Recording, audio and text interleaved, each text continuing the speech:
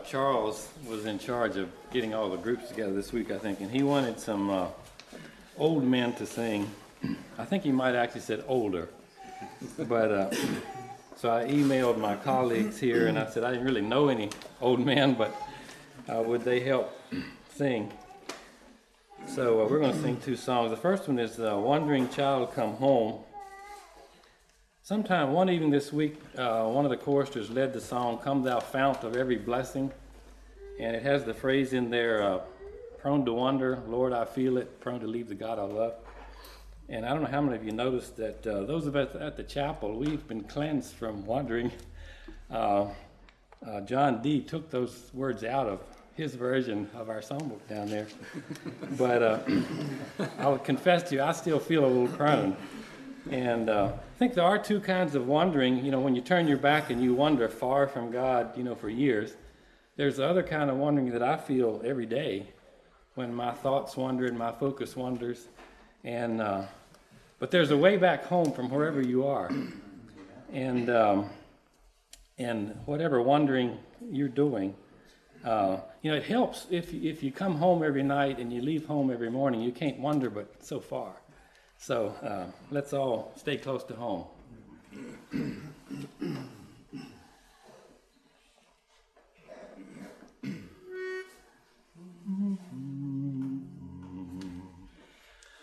Have you wandered away from your Father's care? Heavy-hearted and sad do you roam? There's a sweet, gentle voice calling now to you. Wandering child, oh come home.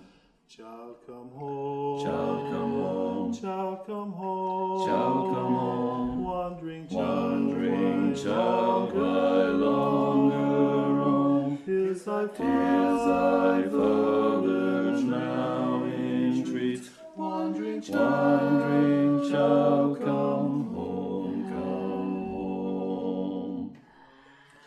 Is your frail bark adrift on life's raging sea? Are you tossed on its billows and foam? There's a safe harbor home waiting now for you. Wandering child, oh come home. Child, come home. Child, come home. Child, come home. Child, come home. Wandering child, why longer roam? Tis thy Father's now entreats. Wandering child, come home, come home. He is pleading today, heed his gentle voice, as he bids you no longer to roam. To that dear Father's house, haste without delay. Wandering child, oh come home.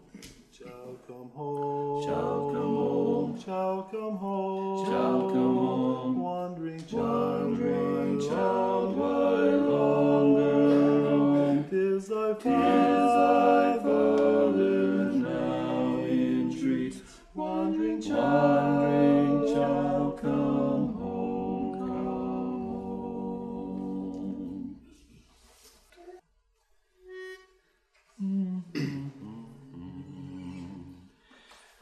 There's an old road by an old cross, and the road is narrow and straight, but it leads alone to the great white throne, where the saints in glory wait. The old road is the only road that leads home to God.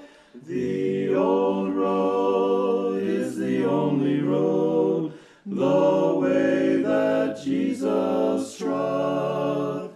I'll walk the road he walked for me, and in sin no longer roam. For the old road is the only road that brings the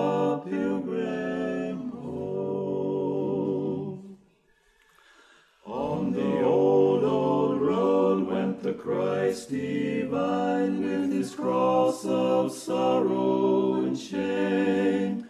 On its beam so white Jesus bled and died, when he bore the sinner's blame. The old road is the only road that leads home to God. The old road is the only road, the way that Jesus trod. I'll walk the road he walked for me, and in sin no longer roam. For the old road is the only road that brings the pilgrim home. Leave the wide, wide road for the narrow way, paths of sin no longer to roam. Walk the way divine where the cross doth shine, it will bring you safely home. The old road is the only road that leads home to God. The old road is the only road, the way that Jesus trod. I'll walk the road he walked for me, and in sin no longer roam. For the old road is the only road that brings the pilgrim home. One more time, good evening, and I do appreciate those songs. I pray that we could go from here convinced that the message of those songs is good for us and good for everybody else that we know. There's a power in the gospel that is there for everyone who believes. The final night always gets here, and it finally has arrived, and hard to believe that. Before we go into the message, I would just like to say thank you for inviting us as a family and for your hospitality and your opportunity you've given to us. I told somebody I began this week with probably more concern and more fear and trepidation than most, but I'm finishing it, and it's been one of the better weeks, and I've really enjoyed being here with you, and I appreciate that. I think I know what I've said this week, but I'm not quite sure what you've heard. Sometimes I've been quoted after a service. Somebody will come and say, well, you said this and this and this, and it really spoke to me. Well, I didn't really say that, but they heard it. And I've been attributed quotes that I never said, but I think sometimes God does speak to us and point out things that are important. So I'm not sure what you've heard tonight or this week, but I would encourage you, whatever it is that God has spoken to your life, the time is now to do something about it. We read that verse this morning. Jesus said, "My mother and brethren are those that hear the word of God and do it." If we want an ongoing relationship with Christ, we need to be hearing and we need to be doing. Those two things form the foundation of a relationship with Him. If we stop hearing and stop doing, we stop walking with Him. We can't do it otherwise. But the time is now. You know, opportunities pass. Windows close, and we remember them with regret. God forgives our missed opportunities, but they don't return all the time. The Spirit moves on. I think sometimes the Spirit speaks. If we resist it, and if we grieve Him, He's not forced to speak again, and He could pass on. And if we don't act upon what we hear, the urgency soon goes away, and we forget about it. Life ends sometimes. I believe dying with good intentions is worse than having no intentions at all. Dying knowing what we should have done and hadn't done it is worse than not having made those intentions. There's many things we wish we would have done yesterday. The best time to plant apple trees was 10 years ago. The best time to invest in land was 20 years ago. We all wish we would have done it. The best time to accept the Lord is way back when I first heard His voice, but here I am. The best time to make restitution is right after it happened, but here it is, so much time later. But here we are, and if it's still not done, today is the best day of the rest of your life. And we need to consider that and take opportunity there and make ourselves responsible. So whatever God has showed you this week, whether I said it or not, don't put it off. It's the best day you have. I had some goats in Guatemala, and I would try to tie them up in my backyard. We had a fence around the back of the property. Sometimes I just let the goats go. They long since eaten my garden and grazed my trees, so it didn't really matter much anymore. So I'd let them go, and they'd graze and eat leaves and stuff down in the yard. What bothered my neighbor, because along the fence between me and my neighbor, he had a flowering vine, and this goat would stick its tongue through and pull things back through that woven wire fence. And he would mention it sometimes, you know, your goats, they come down here and mess with my vine. And, I'll try to keep better track of them, and I would forget and let him go again. And he got more and more bothered. And finally, I was sitting down for lunch, and he called me. He said, I want to meet you down by the fence. And he took me down to the fence. I went down there with sort of fear and trembling. And he pointed out some things. See here? That's what the goat did. See this one over here? And he looked at me straight in the eye and said, what are you going to do about your goat? And then I knew that if I didn't take care of my goats, nobody else was going to do it. And if I don't get this done, I'm in trouble. So I tied them up. I built a second fence inside the first fence in case they got loose. So you need to read your Bible more or pray more. Get your goats tied up. If you need to take care of a relationship problem or sin problem, it's yours to take care of. The consequence of procrastination is simply the next revival meeting comes around, nothing will have changed. You'll be in the same shape you are tonight. Somebody said, every day of delay leaves a day more to repent of and a day less to repent in. So take that with us. I'm blessed this week to be among you and see the connections that you have in your community. Each one has a circle of customers or co-workers or friends or neighbors or acquaintances, and I wonder how many people are touched by the lives of you people. There's many people around us that we influence and have at least some level of relationship with. And can you imagine the power of influence through all those connections and all those relationships and all that influence?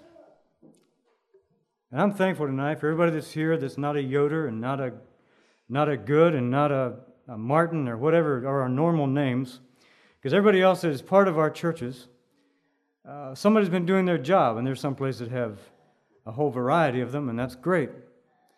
I'm thankful for every visitor that's been here, people that you've invited, and they've come and through these doors. Because I believe as believers, we have something that the world really needs. And Paul wrote this in Romans 1:16, for I'm not ashamed of the gospel of Christ, for it is the power of God unto salvation to everyone that believeth. Now, there's two things in that verse that bear upon our effectiveness today. One thing in this verse has not changed, it will not change. That's the power of the gospel. The other thing is subject to change. Paul said, I am not ashamed of the gospel of Christ. Sometimes I wonder about myself. Sometimes I wonder about our conviction that this gospel really has power to change lives. We tend to sometimes think, this works for me, but it probably wouldn't work for these other people. They have their lives, seems like they have their lives together, and I'm not sure if this would do much good for them. We're easy to be hesitant and cynical and slow to share. But our message tonight, I'd like to shift it a little bit and title it, The Power of Our Gospel. Now, we have many needs, and many of those needs have been met. But many around us have needs that have not been met. And I believe that we are recipients of the gospel, yes, for our needs.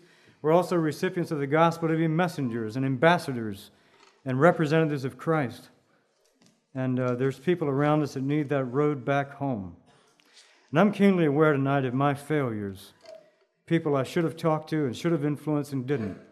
People I should have prayed for and should have spent time with and didn't. Maybe misplaced priorities. Just a couple of weeks ago, I was getting onto the interstate and went down this ramp, and as soon as I was heading up, my wife was with me, I saw this lady on the ramp middle-aged lady with some suitcases, and she was sitting there waiting for a ride. And it was one of those instant things. Do I stop and help her out, pick her up, maybe have a chance to talk as we go? I wouldn't have done it except my wife was there. And I thought, no, I'm in a hurry and I've got to keep on going. And that instant decision, I hesitated, and the chance was gone, and I went up the road. The worst thing was, I was going to preach some message at a missions weekend, and all that weekend I lived under that personal sense of failure that I missed a chance. And we often miss opportunities because we don't expect them.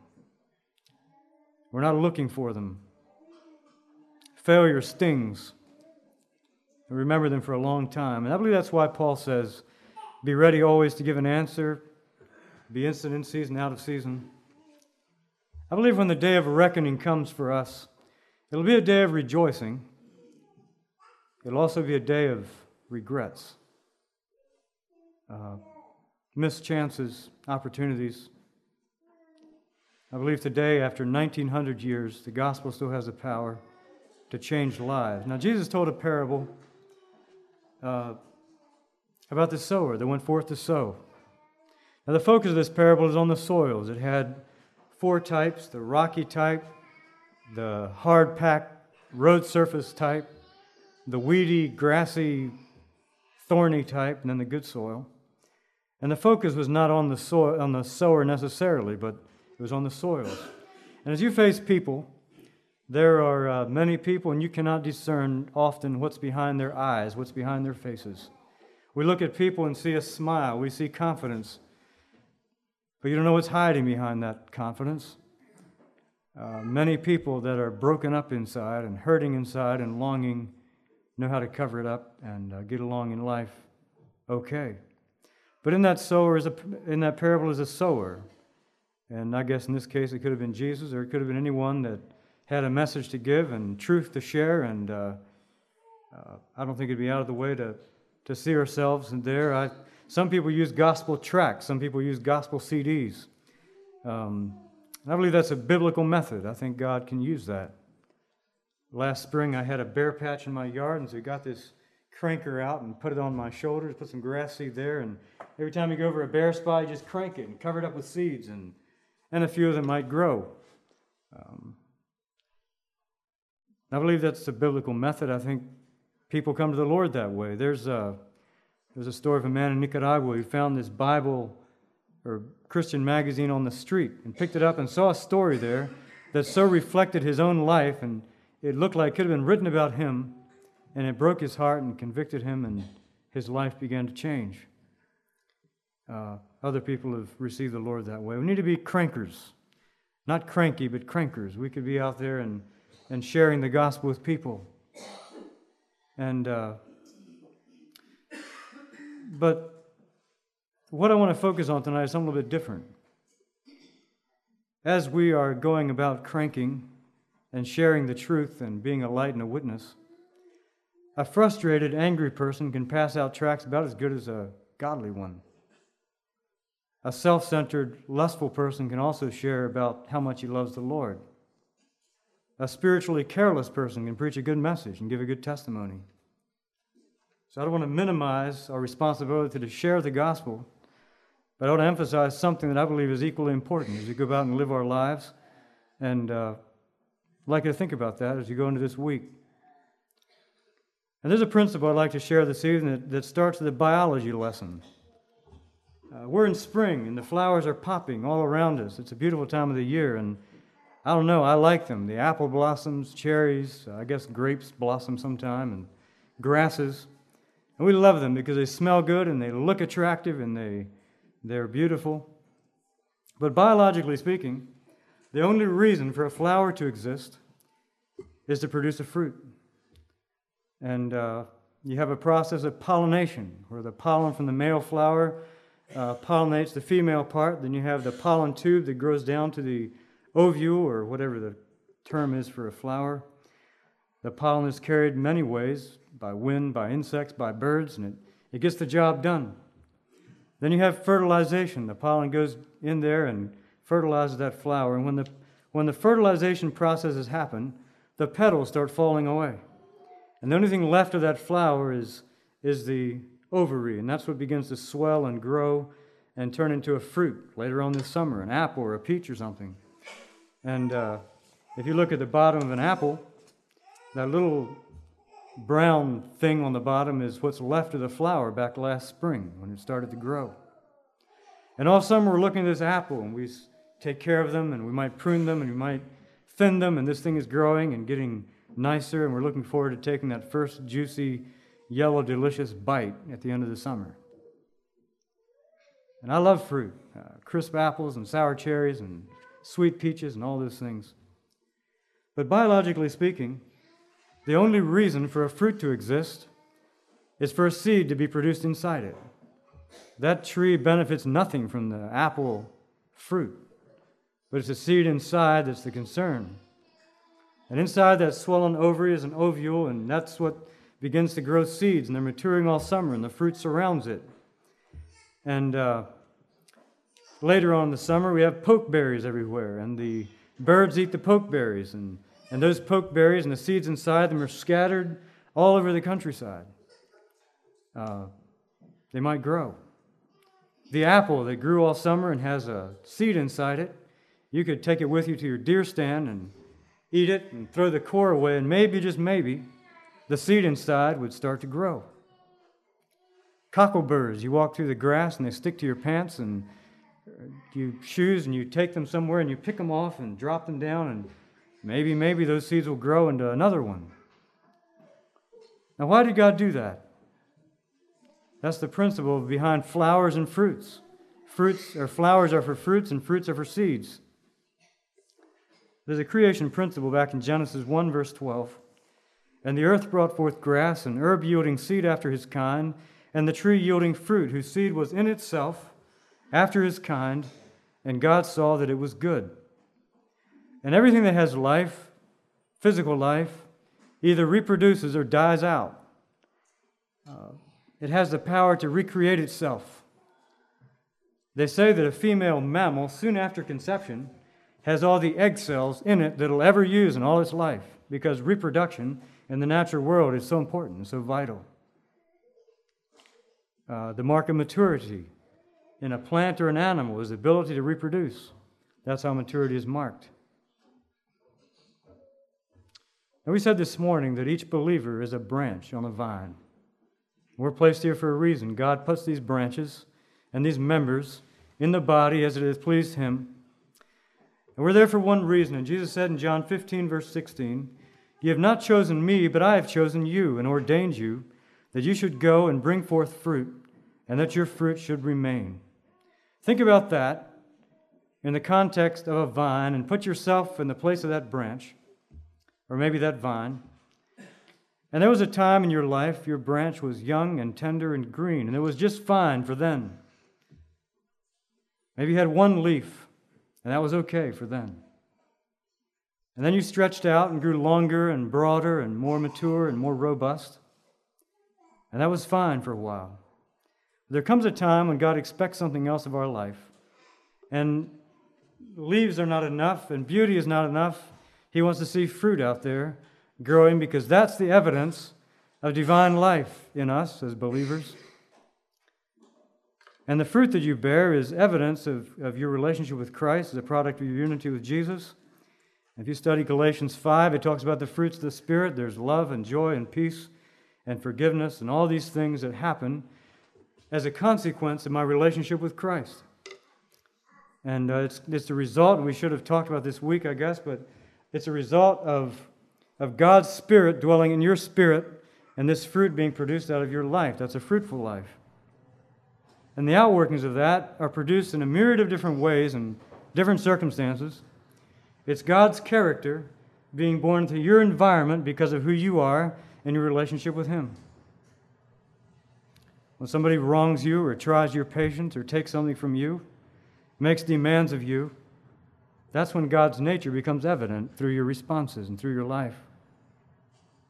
And all week, I don't doubt that this church and these people here are watched. When you go to town and when you go to work and when you go on vacation or whatever it is, people look at you and say, that's unique. That's different. The way they dress and the way they act, the way their children act, and but all week, and what the people around us hear, they're looking for something. And they see it in one person, the patience. And they see patience in another person, and long-suffering, and joy, and satisfaction, and contentment, and peace. And these things come out of a life over here, they come out of a life over there, and people start connecting the dots. Why is it that these people produce such things? And ideally, and this is a result of maturing in Christ, but ideally they could inspect your life, and your life, and your life, and find the same fruit growing in each life as we face things and as we deal with issues. Because the same Spirit producing these things in us. Now, I've sometimes wondered what the fruit is for. Here Jesus says that we can bear fruit. The branch doesn't need the fruit. It validates us as belonging to the vine when we bear fruit. I don't necessarily think the vine needs the fruit, although it does glorify Him when in this world we bear fruit that looks like Christ. But when the world around us sees it, it's a testimony to them of what can happen when a person abides in Jesus Christ and lives out of that relationship. In our culture, godliness is a unique fruit. People need to see it. And they need to see that this is not just a culture. This is not just a tradition. This is a living relationship with Jesus. It's not just outward appearance and a certain way of doing things. This is a result of heaven's influence in your life. And that's what people need to see and get a concept of. But here's the crux of the whole matter. In every fruit is a seed. In every seed there's a potential for life. And every action that the Holy Spirit motivates into your surroundings and your environment carries with it the potential to soften a heart, to plant a seed, to bring forth life. And there's a reason Jesus said, "Let your light so shine before men that they may see your good works and glorify your Father which is in heaven." I believe that a good part of fruit bearing is seed producing. And as people see and experience this testimony, it can be a little seed with the power to germinate in their life and grow. There was an older missionary in Guatemala for years, well, not years, short time actually. He came down there fairly elderly, and he did not know Spanish. And he loved people. He liked to smile at people, and he was placed about a half an hour away from the mission at a place there's no other missionaries. And he lived there, and there's a back road, and right out there by the Institute. Some of you know where that's at. And as people would go by in the morning on the way to work, he'd go out and meet them and shake their hands and smile at them and say buenos dias and best he could and pass out tracts. And when they'd come home from their fields, he'd be out there again relating to them, and he would loan them books and be friends to them. And the neighbor family lived just down the road from there.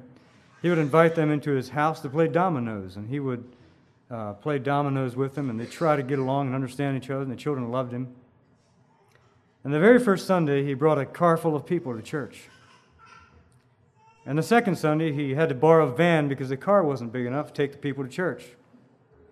And the third Sunday, he had to get a bigger van because the first one wasn't big enough to take all these people to church. By the end of the first 3 months that he was there, when he left, this family down the street, many of them had become believers and were in instruction class. And some of them are still faithful today.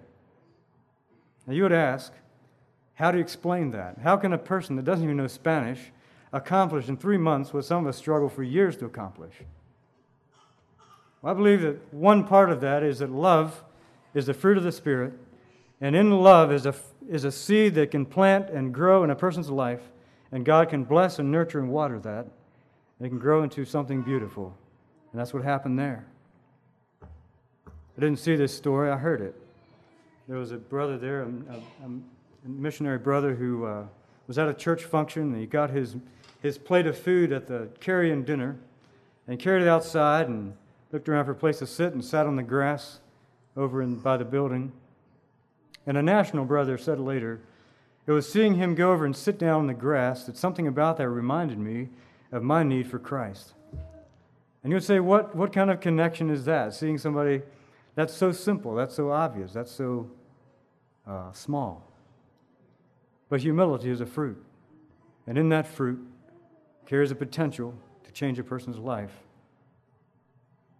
Every believer has this inborn desire for fruit bearing. I believe one of the most frustrating things is a fruitless, barren life. And to live a life that does not contribute to the kingdom of God and live a life that does not influence people is a recipe for frustration.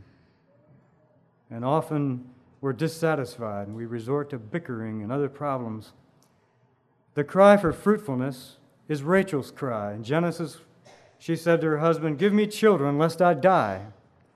And that should be our cry, our desire, that we could be fruit-bearing Christians, influencing and helping the kingdom of God.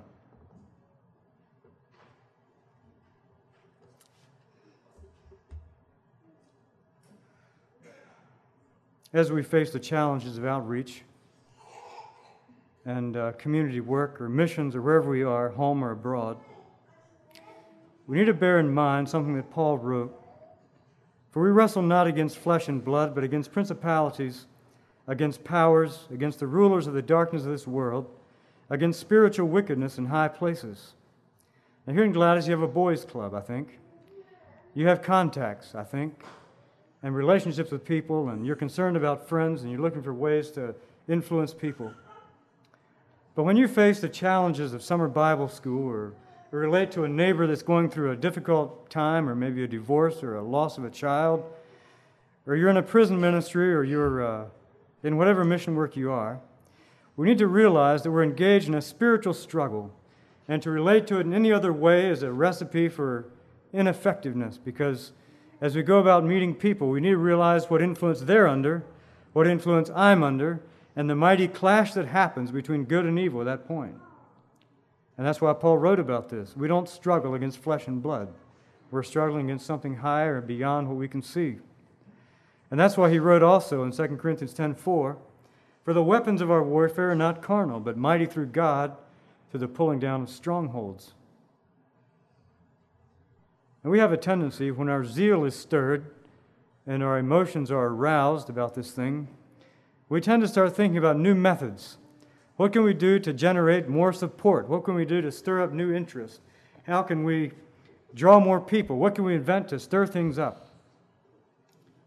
And I think there are many practical aspects to reaching our communities and living among them and sharing with them. We need to pay attention to that, but also suggest that this is not necessarily a matter of better funding or better organization or better methods. The real battle continues to lie in the spiritual realm. As we face people and their needs, it's good versus evil. It's Jesus versus the enemy. That's what's clashing. And we're members in this battle. I'd like to take you to 2 Corinthians tonight and read a couple of things that help me understand the whole picture. In 2 Corinthians chapter 3, verse 12 through 15. "Seeing then that we have such hope, we use great plainness of speech, and not as Moses, which put a veil over his face, that the children of Israel could not steadfastly look to the end of that which is abolished. But their minds were blinded, for until this day remaineth the same veil untaken away in the reading of the Old Testament, which veil is done away in Christ. But even unto this day, when Moses is read, the veil is upon their hearts." Now the light that reaches the world has one source. The light that your neighbors need to see is Jesus' light. There's nothing about my charisma or my ability or my personality that can change a person's heart. It's the light of Jesus that has to do the work. And Moses came back from speaking to God after 40 days in the wilderness, and his face was shining to the people. And Stephen, when he stood before the council, they looked at his face, and it was shining as the face of an angel. And I believe that at least symbolizes what can happen when you and I spend time in the presence of God. There's something about our life that people can tell when we've been with Jesus. It should make a difference. Now, when Moses came back with his face shining and glowing, he took something and held it up over his face so that people could stand it. They didn't want to look at him with his glowing face, so he covered it. And they chose not to look on that glory. And Paul makes that application here. This veil is upon the heart of Israel even to this day. This is his day. I guess in large part it still is. But something was keeping them from the truth from that time onward, even when Jesus had come. They're keeping them in darkness. I'd like to go on over to 2 Corinthians 4 and read the first 4 verses of that chapter. Therefore, seeing we have this ministry, as we received mercy, we faint not, but have renounced the hidden things of dishonesty, not walking in craftiness, nor handling the word of God deceitfully, but by manifestation of the truth, commending ourselves to every man's conscience in the sight of God. But if our gospel be hid, it is hid to them that are lost, in whom the God of this world hath blinded the minds of them which believe not, lest the light of the glorious gospel of Christ, who is the image of God, should shine unto them. I'd like to make something clear here. We often look at saved souls and commitments of people as success in our work. And we love to see it when people are broken and people are repentant and they're committed to the Lord. It makes all the difference for us. And I believe if we could have one of those a month in our churches, we would be excited about things. But sometimes I think that the first goal, and probably the more realistic one, can we at least bring people to an informed decision? Can we bring them to a place where under conviction they can make a choice to either follow the Lord or not follow the Lord? Even Jesus, even Paul did not bring all their people, all their contacts to the Lord. They didn't do it. But at least they were involved in bringing them to a decision point. And we could look at our lives that way. As we face people and meet them, we would hope that by seeing the gospel lived out and hearing what it's all about and understanding it through our lives and example, they would be forced to make a decision. Am I going to follow Jesus, or am I going to resist and ignore him and go the other way? At least they've made that choice. But when this happens, it's frustrating. We talk to people, we're around people, and it seems they just never sense conviction. They never feel the need. They never are brought to a decision. They go along through life just nonchalantly and happily and flippant and careless. There's no sense of urgency or conviction. I believe the conviction can only happen when light shines into their hearts and into their souls. I believe the biggest barrier to the gospel is not cash, it's not methods, it's spiritual veiling of the gospel. There's something of a blockage between the light that should be in us and the light that needs to reach them. There's something of a barrier there, a veil there. Now, where is that veil? If you look at this passage, we could find it in possibly two places. And it's obvious to us from 2 Corinthians 4, verse 4, that Satan's work is specific to try to confuse and blind and shield people from light. Just keep them there in the dark so they never have to make a choice, never have to make a decision. And he uses misunderstandings and misinformation, and he uses prejudice. He can fill people's minds with a narrative against what the gospel stands for. He can fill their minds with disinterest, give them a lack of understanding. Now, how did Paul handle this? He knew this was true in the people he was dealing with, and he says, I'm cleaning out my inner life, and I'm commending myself to their conscience in the sight of the Lord. Not doing anything deceitfully. I'm just cleansing my inner life. I'm being as honest and transparent as I can and commending myself to their conscience. See, beyond just the contact, and beyond just through the workings of a conscience, than they do through the workings of logic and intellect. Nothing pricks a conscience like a pure life, to see it lived out in a pure way and to see themselves beside it. Now that's the first place the veil lies, across the mind of the unbeliever. What about in the life of the believer himself? What about at its source? I believe the biggest veil to the gospel, there's other scripture we could look at about this. The biggest veil to the gospel on my side is uncrucified flesh, unbroken will, unsurrendered life. When people see that in the believer's experience, that's just like a thick black veil pulled over the gospel that'll never shine out. I met a young man one time that said he's interested, this is a Guatemalan young man, interested in missions. He's interested in going to serve the Lord somewhere. What would I say about that? And I knew this man. He was a energetic man, quite talented. He's a young guy. He was willing, he was hardworking. But as I thought on his life, it made me want to just shake my head a little bit, because I knew his anger struggles and his moral struggles and his relationship problems. And my fear would be that he would go into all the world and preach energetic messages and pass out tracts, but simply give out a display of unbroken flesh. And it would not attract people to the gospel, it would turn them away from it. And when we go into all the world or into our backyard with a cocky attitude and unbroken will, it's like a veil pulled over the power of the gospel right here. I don't believe the message of the gospel is ever independent from the life that lives it. As we go about, we carry a message that's spoken and we carry one that's lived out. And if there's a contradiction between the two, that's not a situation that draws people to the Lord. Now this does not replace the method. We still can sow, we still can talk to people, we can still witness. But I believe this understanding helps enhance and empower the message in ways that an unbroken life would hinder. There's a couple of things I'd like to talk about yet. There's a fish in Guatemala that is an interesting example of what I want to say. It's called cuatro ojos. It's called the four-eyed fish. It lives on the top of the water, and its little eyes stick out the top. As it swims around, it's equally aware of what's going on underneath and what's going on up top. And I tried for a long time to catch them. I would try fish hooks, and I tried throw nets. I even tried slingshots, and I never get close enough because they were so quick and they knew what was going on around the banks just as good as they did what's underneath. And so I never did get to study one up close.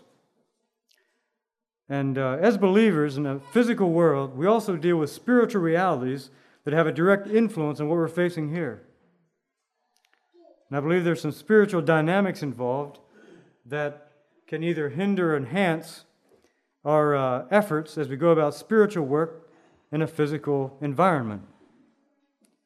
And if you look at Zerubbabel as an example, he faced a huge task. He was supposed to take 42,000 Jews, bring them back to Jerusalem, make one nation out of them, rebuild the wall, and or build the temple, restore the worship. Now there was this vision given to a prophet.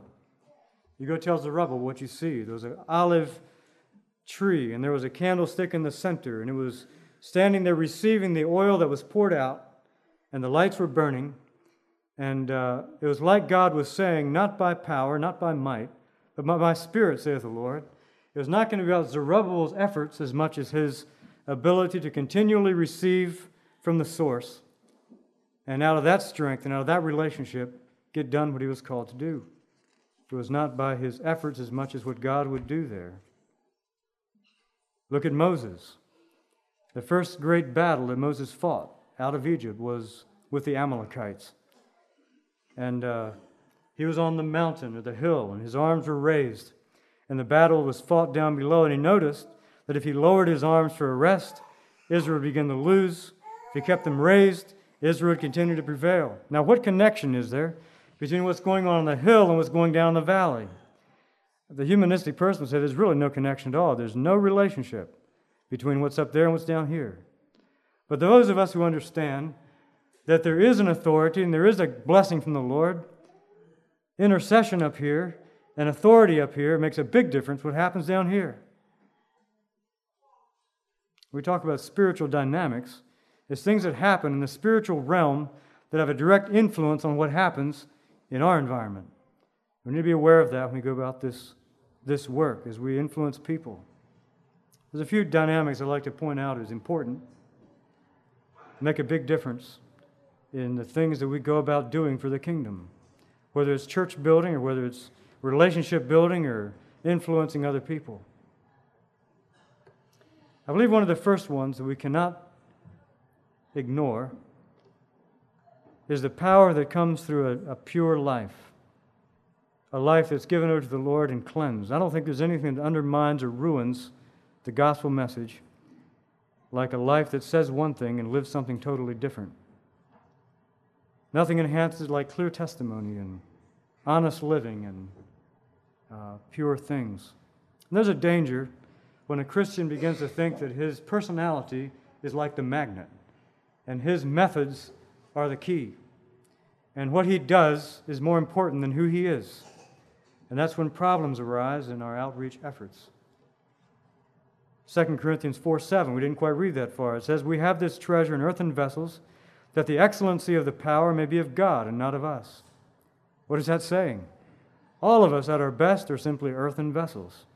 And unless we're filled, we have not much value at all. But the power is what's inside it.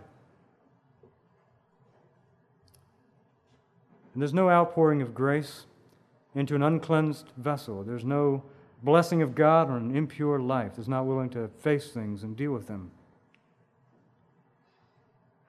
If you want the blessing of the Lord on your work, think about Jeremiah 15:19. Jeremiah was called to be a prophet of God, and God told him these words, "And if thou take forth the precious from the vial, thou shalt be as my mouth." How would it be if when you went out and spoke to someone, they would tremble as if God was speaking to them? If you would influence someone, they would break down weeping as if God himself had a hold of their heart. It would be a powerful witness. Well, here's one key at least. Discern our life. Cleanse our life. Take out of it that which does not please the Lord. Stick with what does. And I believe part of this promise could be applied. I believe a humble spirit has a lot to do with our influence on other people. We read this week, we talked about this week, that humility is a quality God loves and God comes to and God is attracted to. He dwells in eternity, huge and immense, but he also dwells with those that have a humble heart. I believe sometimes God walks a fine line with us. He would love to use us and bless us and reach people through us, but he loves a humble heart too much to waste it quickly and ruin it. And if he would take a person and dump out on him success and blessing and influence, and he might start feeling pretty good about himself. And he might lose that very thing that God was able to use him through. And so often I believe what God does is uses us, blesses us, and then makes sure we're humble again before he gives us any more. And he keeps us walking in humility as he longs to bless our service to him. Jesus' donkey ride into Jerusalem is an interesting story. Somebody pointed this out one time, never forgot it. As he was coming down to Jerusalem, this donkey had never been ridden before, and he was coming down the hill, and people were shouting and waving clothes and branches. And if this donkey would have acted like every other donkey ever acted that was never ridden before, the eyes of all the crowd would have been on this donkey, and Jesus would have been quite forgotten there, sort of a victim of his circumstances, and it would have been a riot on the street. But he didn't. He just kept walking quietly, taking Jesus where he wanted to go, and the donkey was totally forgotten, and the eyes of all the people were on the Master. And it'd be a shame if we would go around in all the world, and the world would look at us as a bunch of kicking donkeys in our corral, and Jesus would not be noticed there. We want to be like, I don't know if you ever wanted to be like a donkey before, but when it comes to this story, I do. Like a donkey. There's power in abiding in Christ. There's something attractive about a person that abides there in Christ. There's something interesting. If you look in Scripture about how to get these things done, Jesus did not hand us an instruction manual and say, you go out and do it this way. There's indications there, but often he says, come unto me. Come and rest. Come and learn. Come and abide. You stay with me. And that's probably one of the most key elements of influencing and reaching out and blessing other people, abiding in Christ. See, when we abide in the vine can abide in us, and that's how fruit is born. Take one of these old-time lamps, you have the wick down in the oil, and the oil up in the wick, and that's how light can come to the darkness.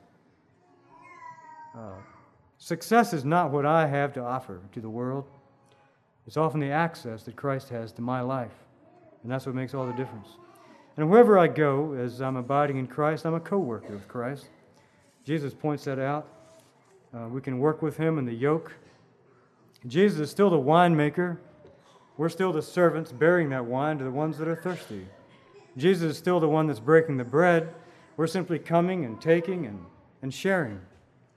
Jesus is still the treasure. We're simply the vessel of clay. And Jesus is still the master, and we're just the colt. And where do you want to go today? And I'll take you there. That's our relationship with Him.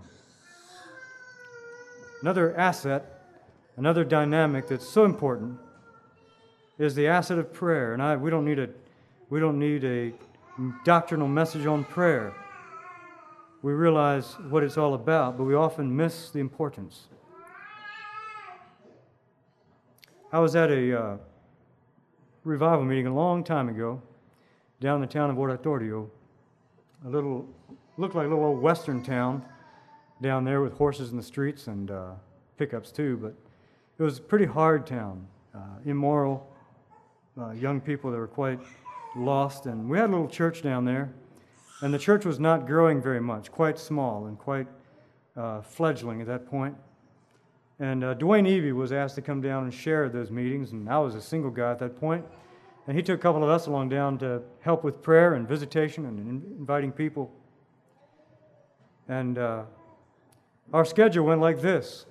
In the morning, we'd get up and have breakfast and have a prayer meeting. Then we'd go out and meet people and invite them to church and come back for lunch. And then have another prayer meeting. And then in the afternoon, Dwayne would get ready for the message that evening.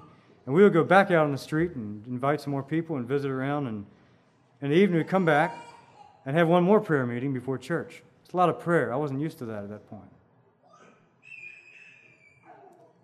And the week went like that.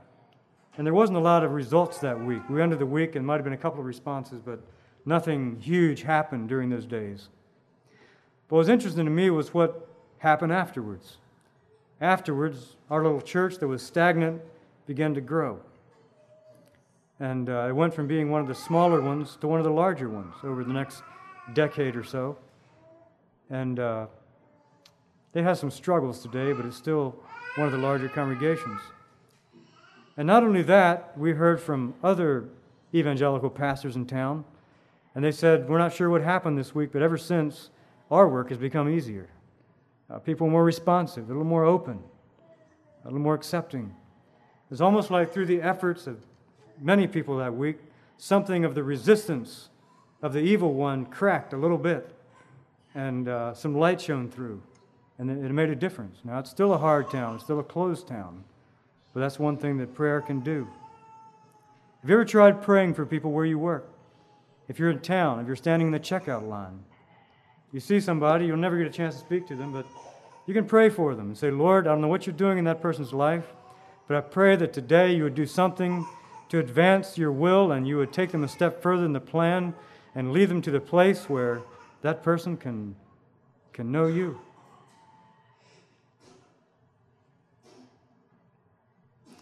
One more I'd like to mention.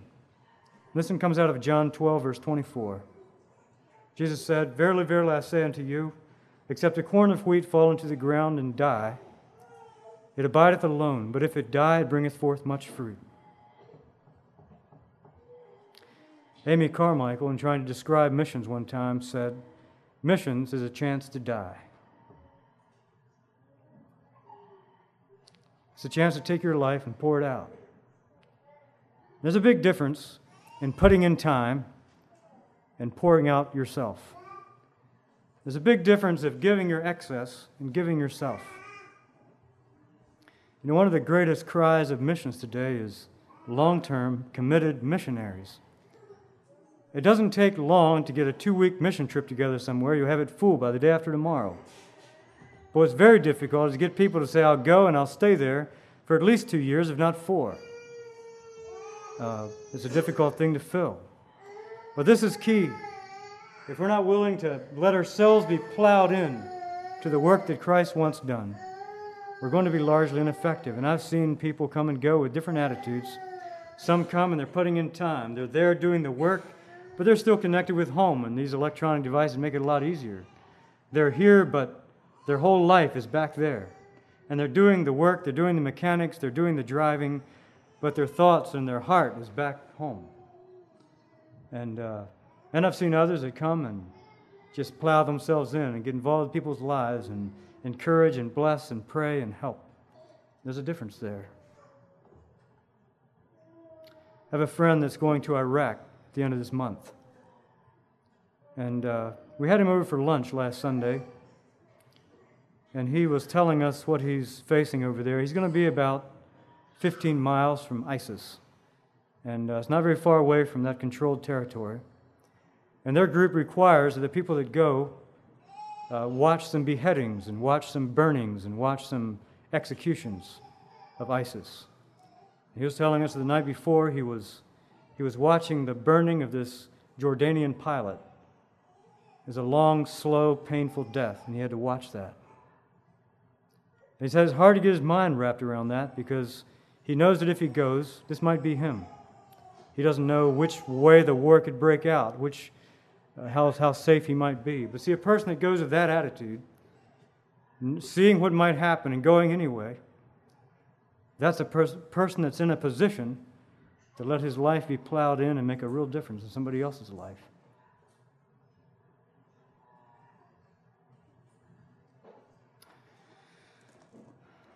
Sometimes outreach work makes us feel cynical because there seems like there's so few results. And we try and we maybe stop trying. Maybe we just feel like it's not going to make a difference. There's a story I love to tell. Maybe you've heard it before. But Rafael Segura was one man that was in Guatemala as a pastor. And during his life, he was moved from place to place, serving the Lord. And one place he was in the town of La Sorpresa. And every week he would hike a couple of hours up the mountain to a place called Pital, where he would try to hold services, invite people, and try to win them to the Lord. And during his time of trekking up and down that mountain, he faced death threats and dangers. But one of the people that responded was a man named Juan. And Juan was an elderly man at that point. And even after Ralph had moved on to another congregation, Juan had stayed and become the deacon of that little church up there, a very small group. And he was up there holding services, and other people would come in to help. But now years later, this is a couple of years before we came home, about a year before, Ralph's wife died. He was sick. His back gave him problems. His wife was sick. She was a diabetic. He was poor. He'd been moved around from place to place, serving different churches all his life. And here he was, stuck in a small church in the southeast, hot, dry corner of Guatemala. And he was somewhat a discouraged person at that point. And then his wife died. His wife died and he was left by himself. And I was there the day he died. I was there at the funeral after she died. And Ralph was quite strong. He did not cry at her funeral, but he moved out of the house. He couldn't take it living there anymore and lived up in a little room by the church. You can imagine the thoughts that went through his mind after being moved around place to place. Now he's old and sick. His wife just died. And what was it all for? About a month after his wife died, Juan died. Juan was also elderly and sickly, and he was in the hospital the last 2 days of his life or so. And about 3 hours before he died, he was talking to his son. And he was telling his son different things he wanted people to remember. And one of the things that he said was, I want you to thank Rafael because many years ago he brought me the gospel. And I can die today in peace because he came.